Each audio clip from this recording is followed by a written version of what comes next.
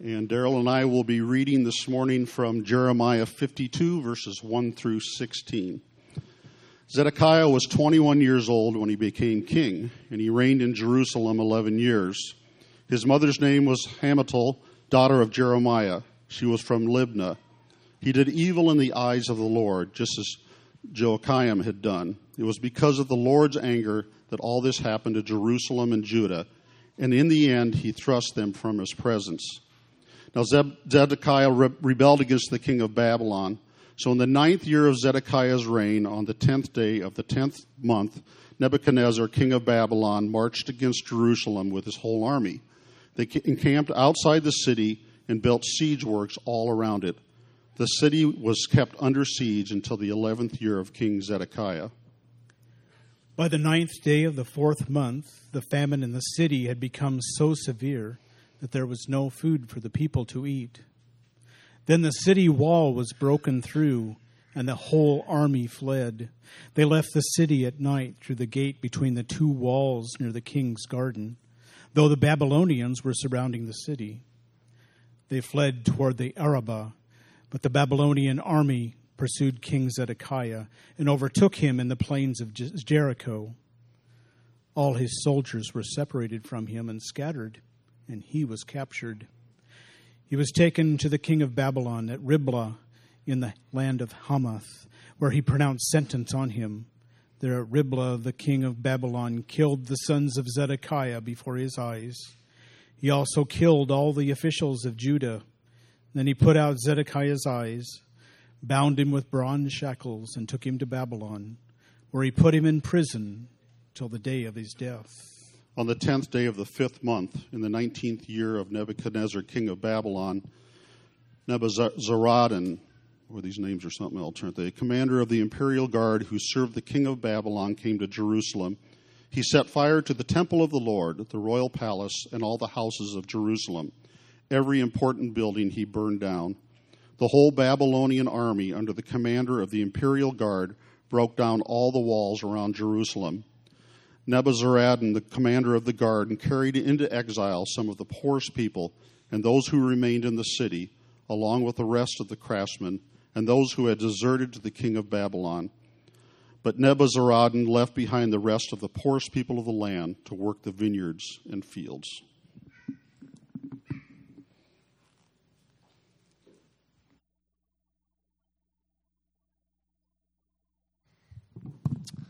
So my name's Pastor Matt. I'm one of the shepherds here, and next week I'll be continuing preaching in the Gospel of Mark. But today, one of my good friends, Dan Lehman, will be preaching. And before, Dan had been married for 17 years to Jen, had 3 daughters. Before, 2001. All that to say, we met at a freshman Bible study at Iowa State University 20 years ago. Wow, look at that. And since then, he's served as a chemical engineer. He's served as a local church pastor. He's back to serving as an engineer again. But he's been a friend. And I can remember times in his dorm room where I was a weary college student trying to walk with Jesus. And I would confess sin, and this man would remind me of the grace of Jesus Christ and to cling to the faith. And he's been a friend for many years, and he's encouraged me. And I pray that through the preaching of the word, he would encourage you today. So let me pray for my brother and for us. Lord God, in your grace, you, for 2,000 years, have chosen to proclaim your word through human beings. And the gospel goes forth. How beautiful are the feet of those who bring good news. For it is through hearing that we believe. It is through believing that we have hope and salvation and life. And so I pray, God, for my brother now as he talks about some of the gifts that you hand to us along the ways of suffering and doubt and fear when life feels more like a destructed city. Lord, we have a God who is good. And we have a God in his grace who has sent his son to die. And out of the most ugly, brutal event in history, life sprung. And so you are a mysterious, beautiful, wonderful God. And we want to know you better today through your word. We want to trust you. Even when we don't know the way, we can know that you are good. So bless Dan in the preaching of your word for your glory. We ask this in Christ's name and for his sake. Amen. I took that.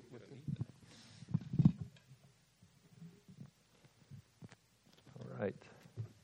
Did I get this turned on yet? Is it working? All right. Good. Well, thank you so much for letting me be here today. Thanks for that great music. That was wonderful to worship together.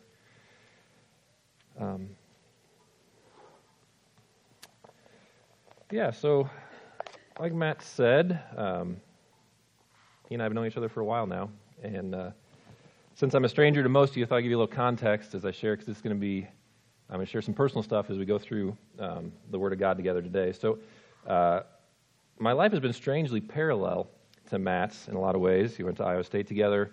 We went to seminary at the same time, different seminaries, but at the same time, parallel tracks. We started pastoring at the same time in small to moderately sized free churches.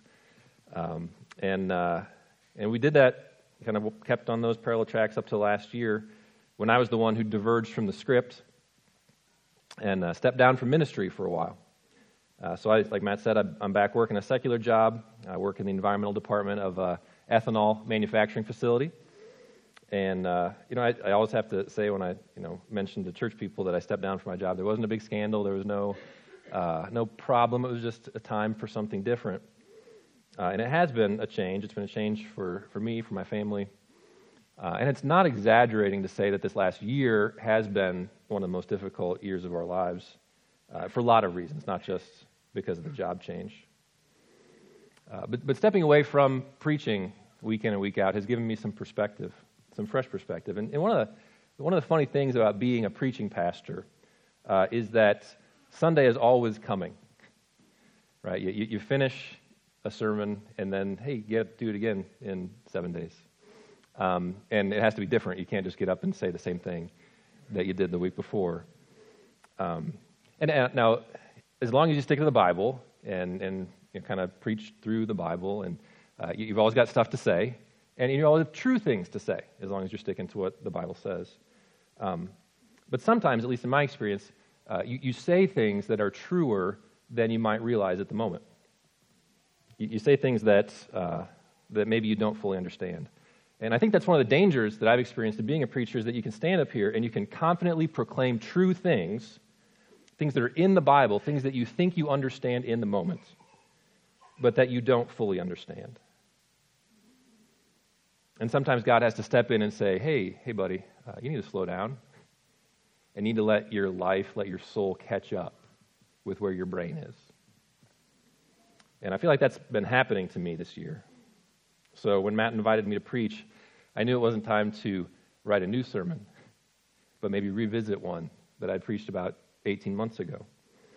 Because I think in some ways my soul is catching up with the truth that I shared that Sunday, and I'd like to share it with you again.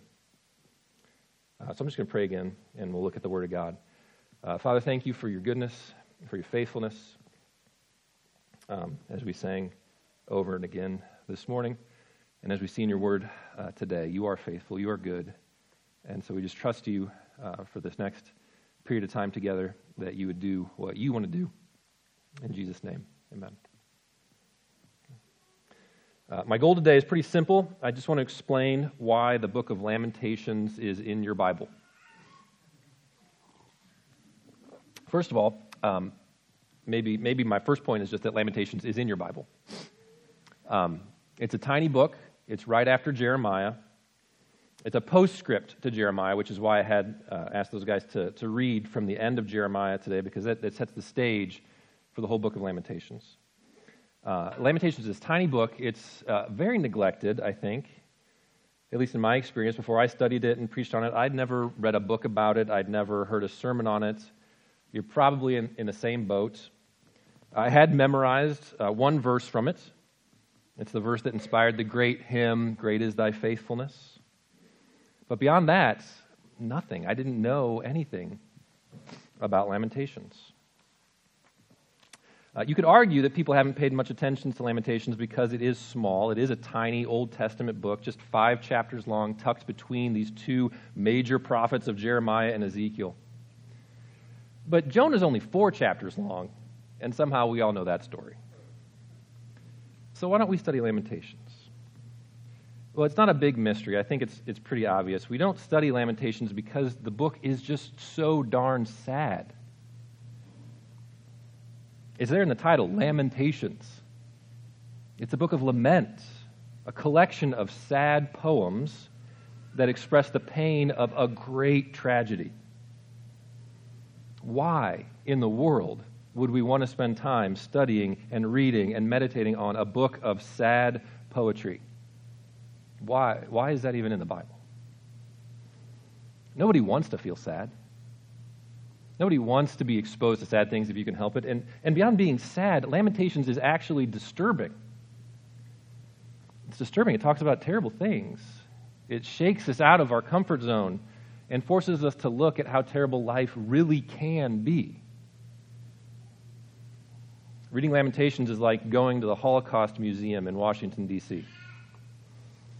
A couple years ago, my family went on vacation to Washington, D.C. We did not go to the Holocaust Museum because we wanted to have fun.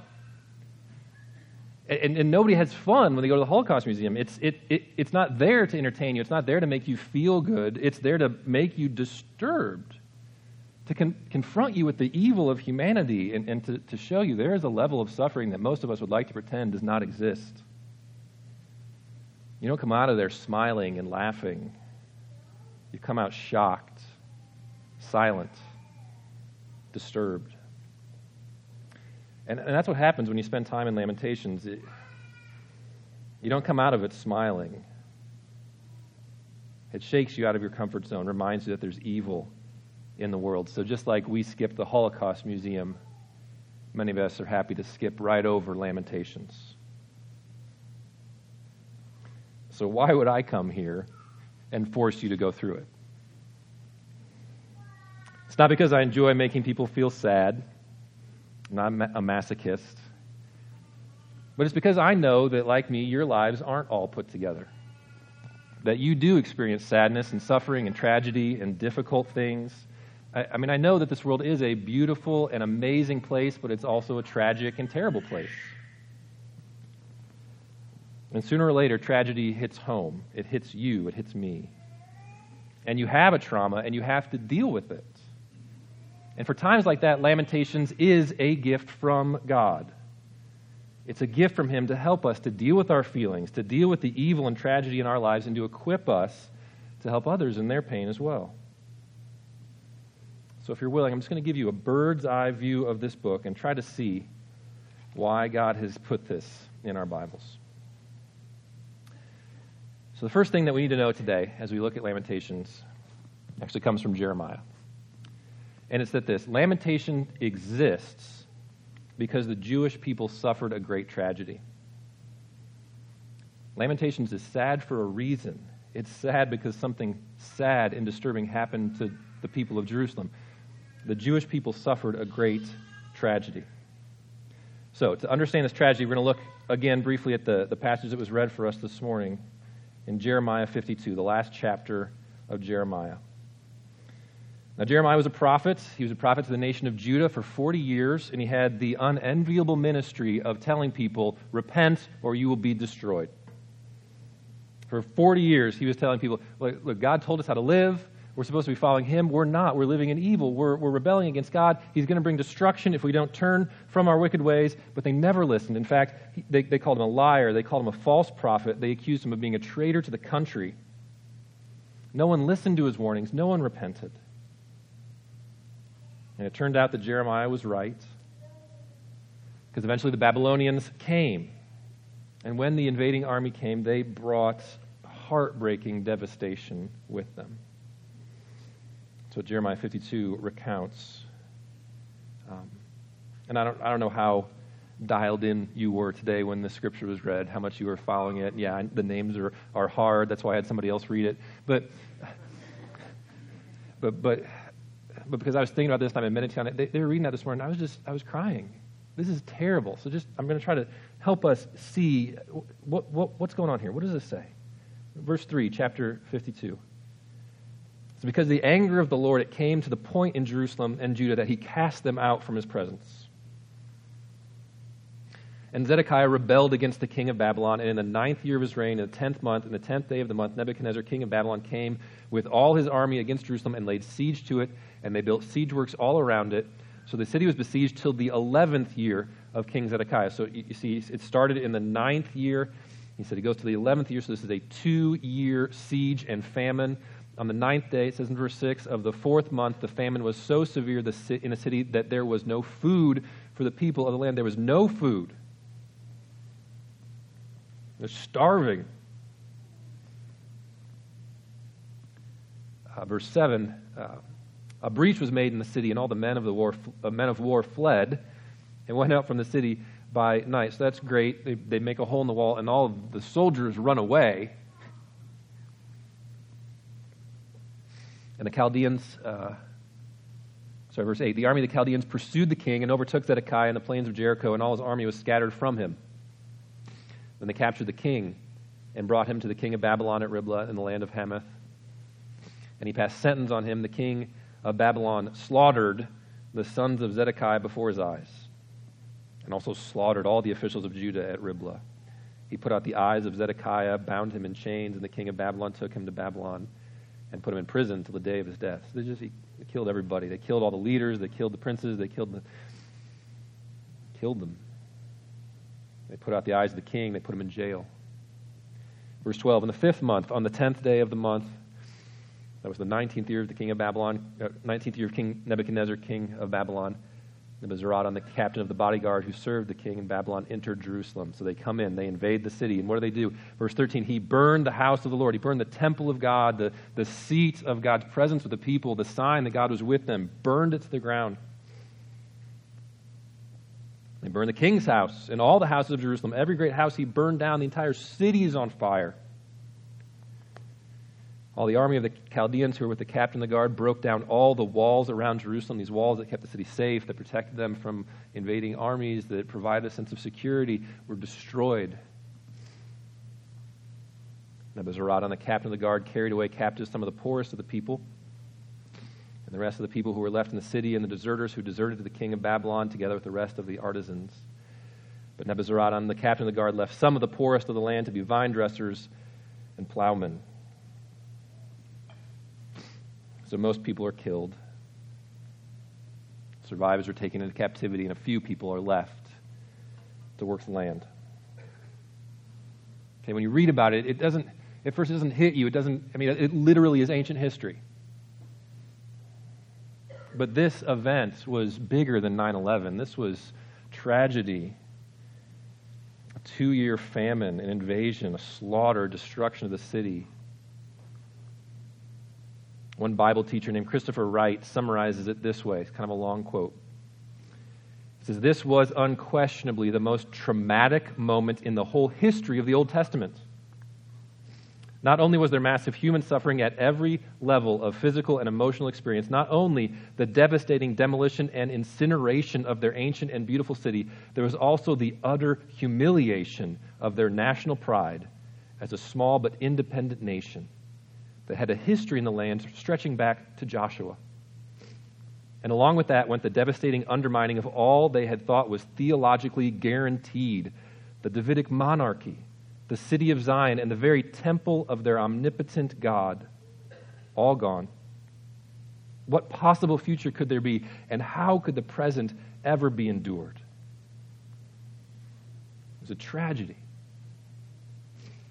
What comes next after experiencing something like this? What do you do next? People dying of starvation, invading army, marauders, coming in, killing, burning, destroying, stealing. Your life's in ruins, your possessions gone, most, if not all, of your loved ones dead. What happens next? What happens next is that God inspires Jeremiah to write 5 poems about this tragedy.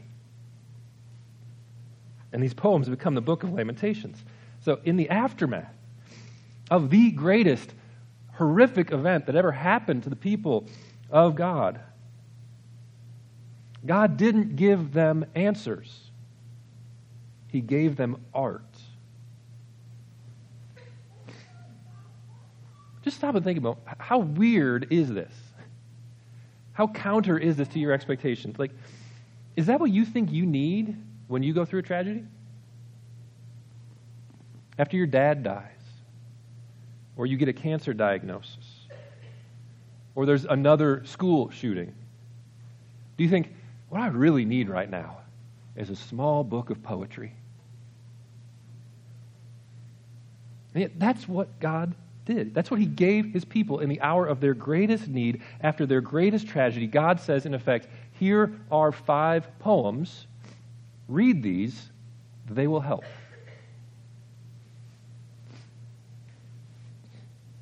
The Jewish people experienced a great tragedy. And in response to that tragedy, God gave them art. It's not what we expect. It's not what we think we need. In fact, for certain people, this sounds like the worst thing anyone could give you. Poetry? No, thank you. I don't want art. I want answers. We don't like art. We don't like poetry. We don't like the imprecision of it, the subjectivity of it. Can you give me answers? Can you give me a formula? Can you give me something that I can really nail down? For some people, art, poetry, is not something you want on an ordinary day, let alone in the aftermath of a tragedy. But that is not what God did. God didn't give answers. He could have. But in the immediate aftermath of this great tragedy, he gave art. Now, as I say this, maybe you're looking ahead, you're looking at Lamentations, and you're scratching your head, and you're going, what do you mean, art? Dan, you keep calling this poetry, but I'm looking at this, and nothing rhymes. You're right. It doesn't rhyme, but it is poetry. And it's very obvious. If you could read it in the original Hebrew, you could see that this is poetry, because each chapter in this book is structured as an acrostic poem. So an acrostic poem is one where each line begins with a different letter, and so in this case, it's walking through the Hebrew alphabet. So it starts with what we say A, and then the next one would start with B, and the next one would start with C.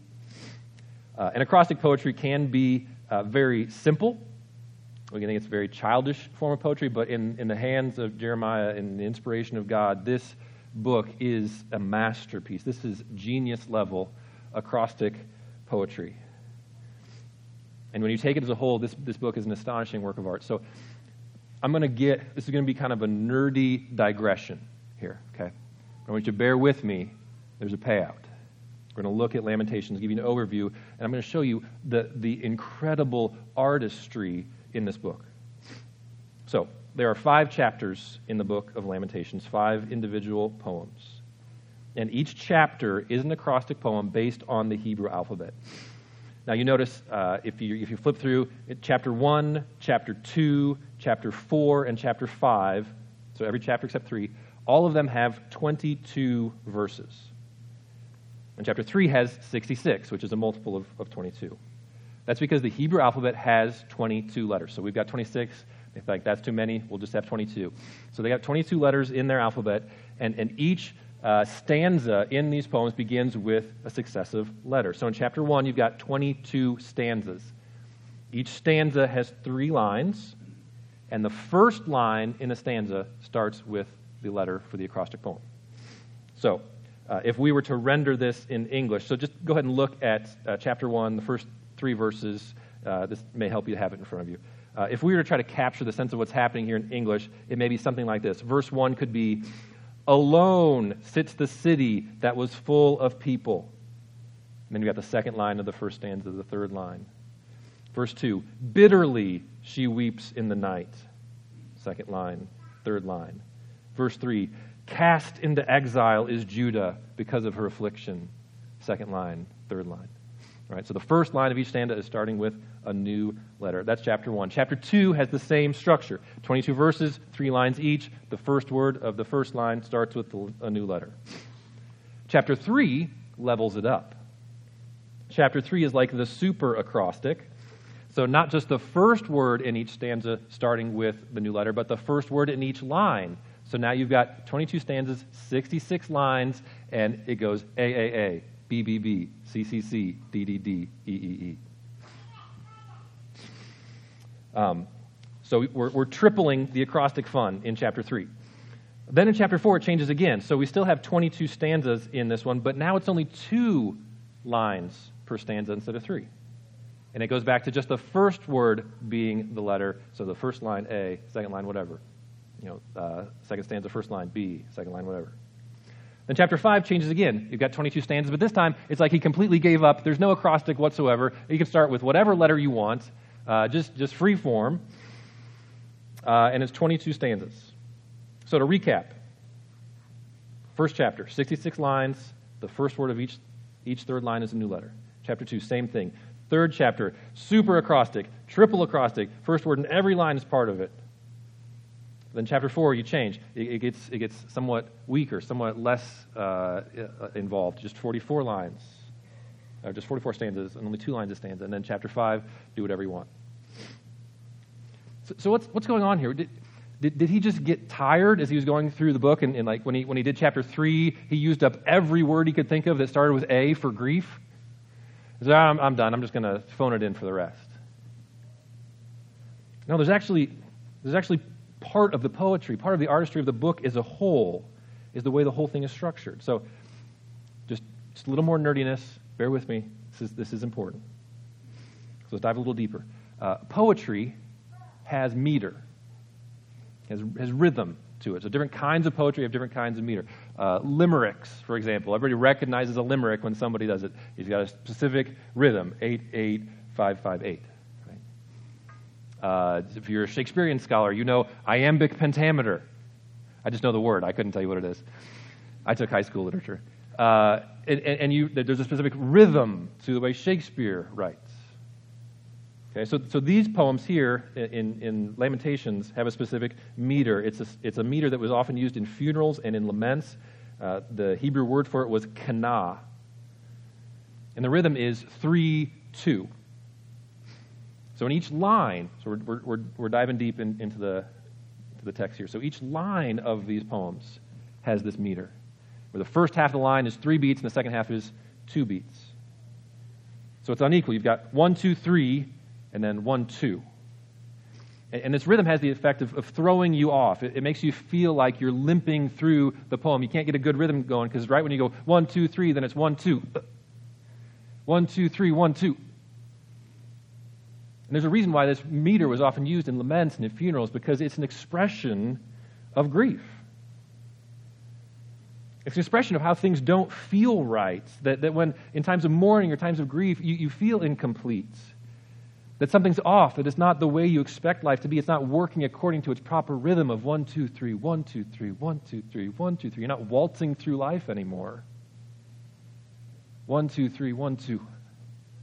1, 2, 3, 1, 2. It's the rhythm of grief.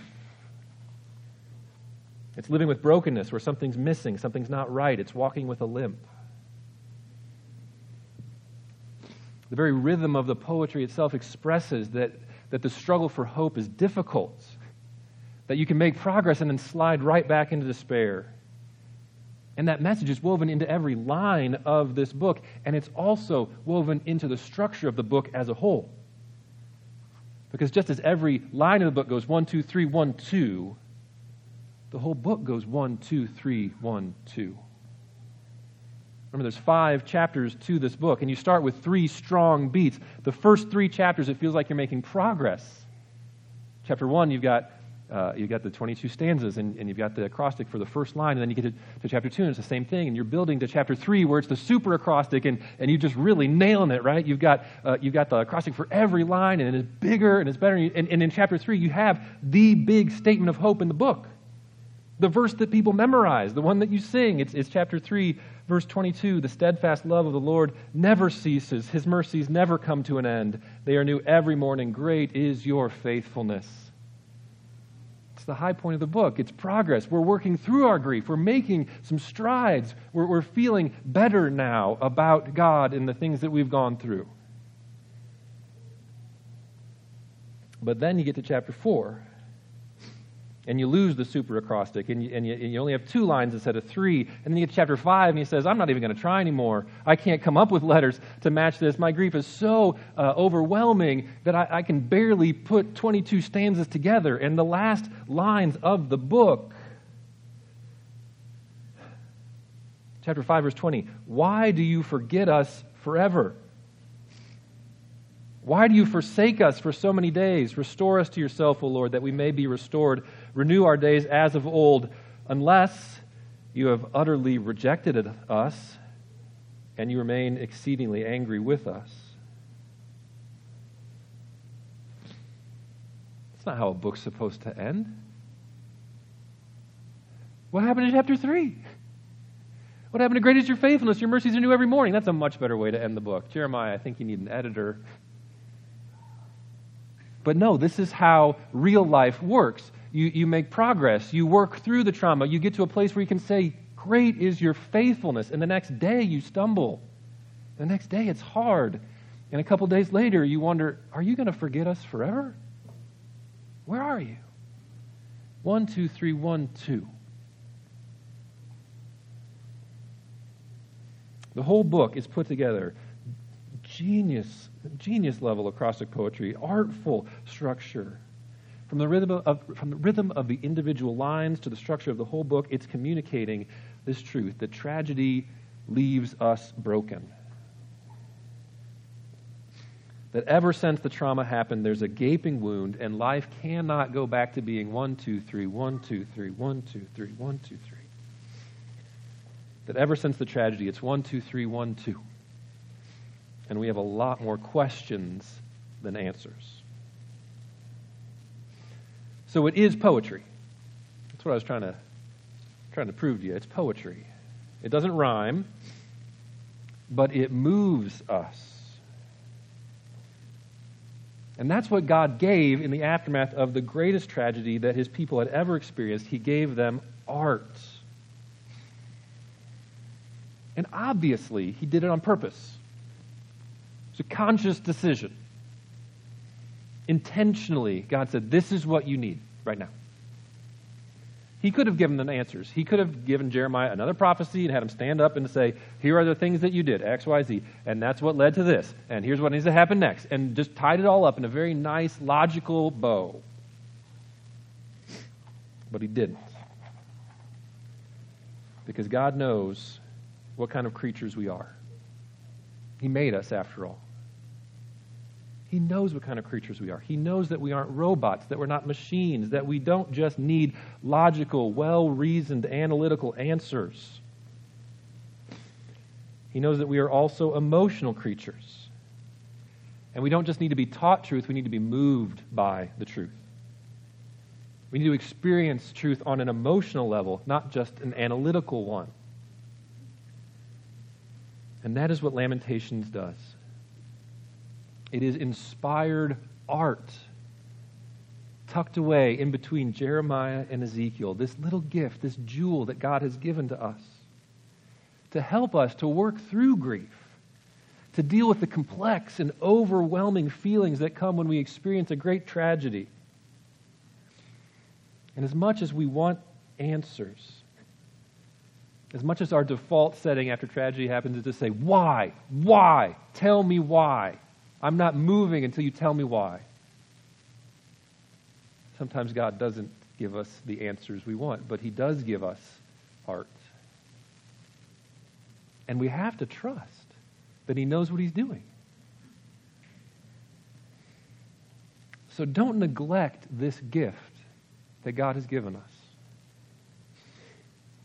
In times of tragedy, in times of suffering, don't neglect art.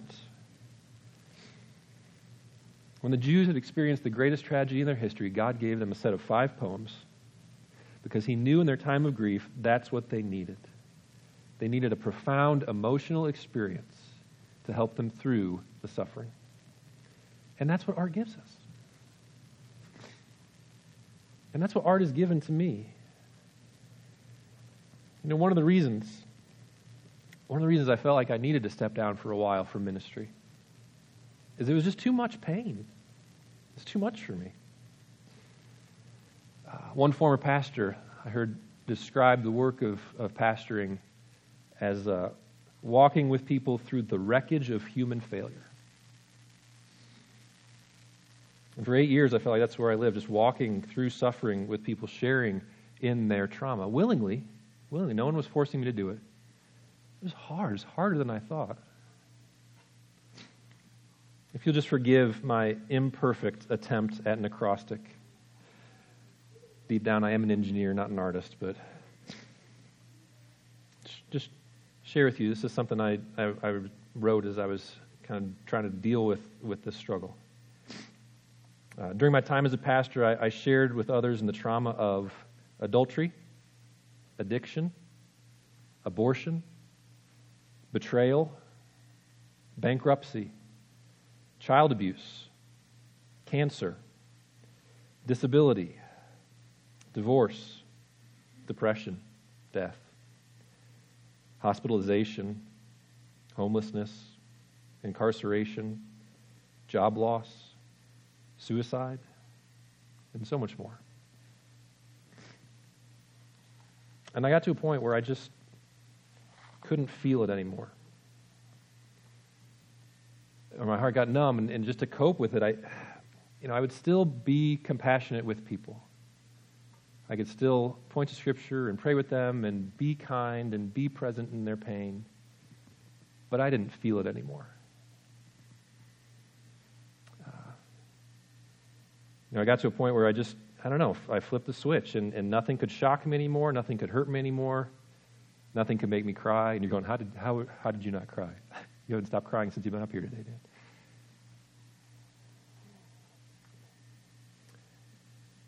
God knew what I was going through, and He didn't want me to stay that way, so He had a gift. He gave me musical tickets. Here's how it happened. One of my daughters got obsessed with a musical that I'd never heard of called Dear Evan Hansen. She listened to it over and over and over on the internet. And as so often happens with these wonderful corporations, saw that she was listening to Dear Evan Hansen, so I got an email in my inbox saying, would you like to win tickets to Dear Evan Hansen? And I said, sure. So I entered this contest where you can put your email address in once a day and get a chance to win cheap tickets, because we couldn't afford these. This was in Chicago. It was a really high-quality Broadway-style show. So I entered the contest and I prayed, not because I thought I needed it, but because I really wanted her to be able to experience it. And lo and behold, we won. We got tickets. So we went to Dear Evan Hansen in Chicago, just my daughter and me, and I thought this is going to be a really great experience for her. It's going to be really good for her. And it was. But as I sat there with her, taking in this musical about mental illness and suicide and just kind of the struggle to find hope and put one foot in front of the other for the next day, it felt like that scene in The Grinch, at the end where he hears the Who's singing, and his heart just goes boom, boom, boom, and it grows 3 sizes or whatever. It's like my heart remembered how to feel again, and I just started crying. First for the characters up on the stage, then for me, then for my family, and then for my church. So this musical, this thoroughly secular, Tony Award-winning Broadway musical, was a gift from God that helped me through a hard time. And that's just one example how time and again, art has saved my soul. I don't know where I would be without the music of Andrew Peterson and Sarah Groves. They've helped me so much. In so many other ways, God has met me, not with answers, but with art. And so I urge you not to neglect this gift. And when I say art, first of all, let's start where we are today. The inspired art of Scripture, Lamentations. There's Psalms, whole book of poetry that God has given us to help us with the full range of human emotions, not just the sad times, but everything. There's riches in the Word of God. But it's more than that. God has also given us, through His common grace, music and novels and film and dance and photography and painting and all manner of art that are good gifts from Him to help us through times that are just so complex we can't put it into words. He's given us all these ways that we can experience these emotionally transcendent moments that do more than bare facts can do. So don't neglect it. Turn to it. We don't just need facts. We do need feelings. We don't just need answers. We need art. And of course, there can be good art and bad art, so be discerning. But whatever you do, don't say poetry, art, who needs that? Evidently, God thought we did. Because after the greatest tragedy his people had ever seen, he gave them poems. And we would be fools to ignore that. Let's pray.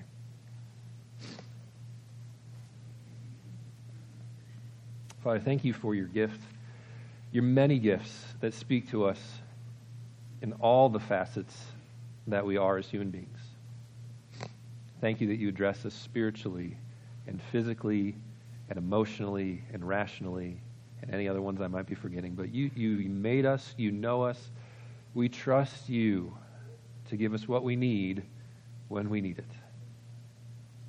I pray especially for anyone who is going through difficulty now or has a significant trauma in their past that has broken them. Pray for everybody who walks with a limp here today that you would meet them, that your grace would be sufficient. In Jesus' name, amen.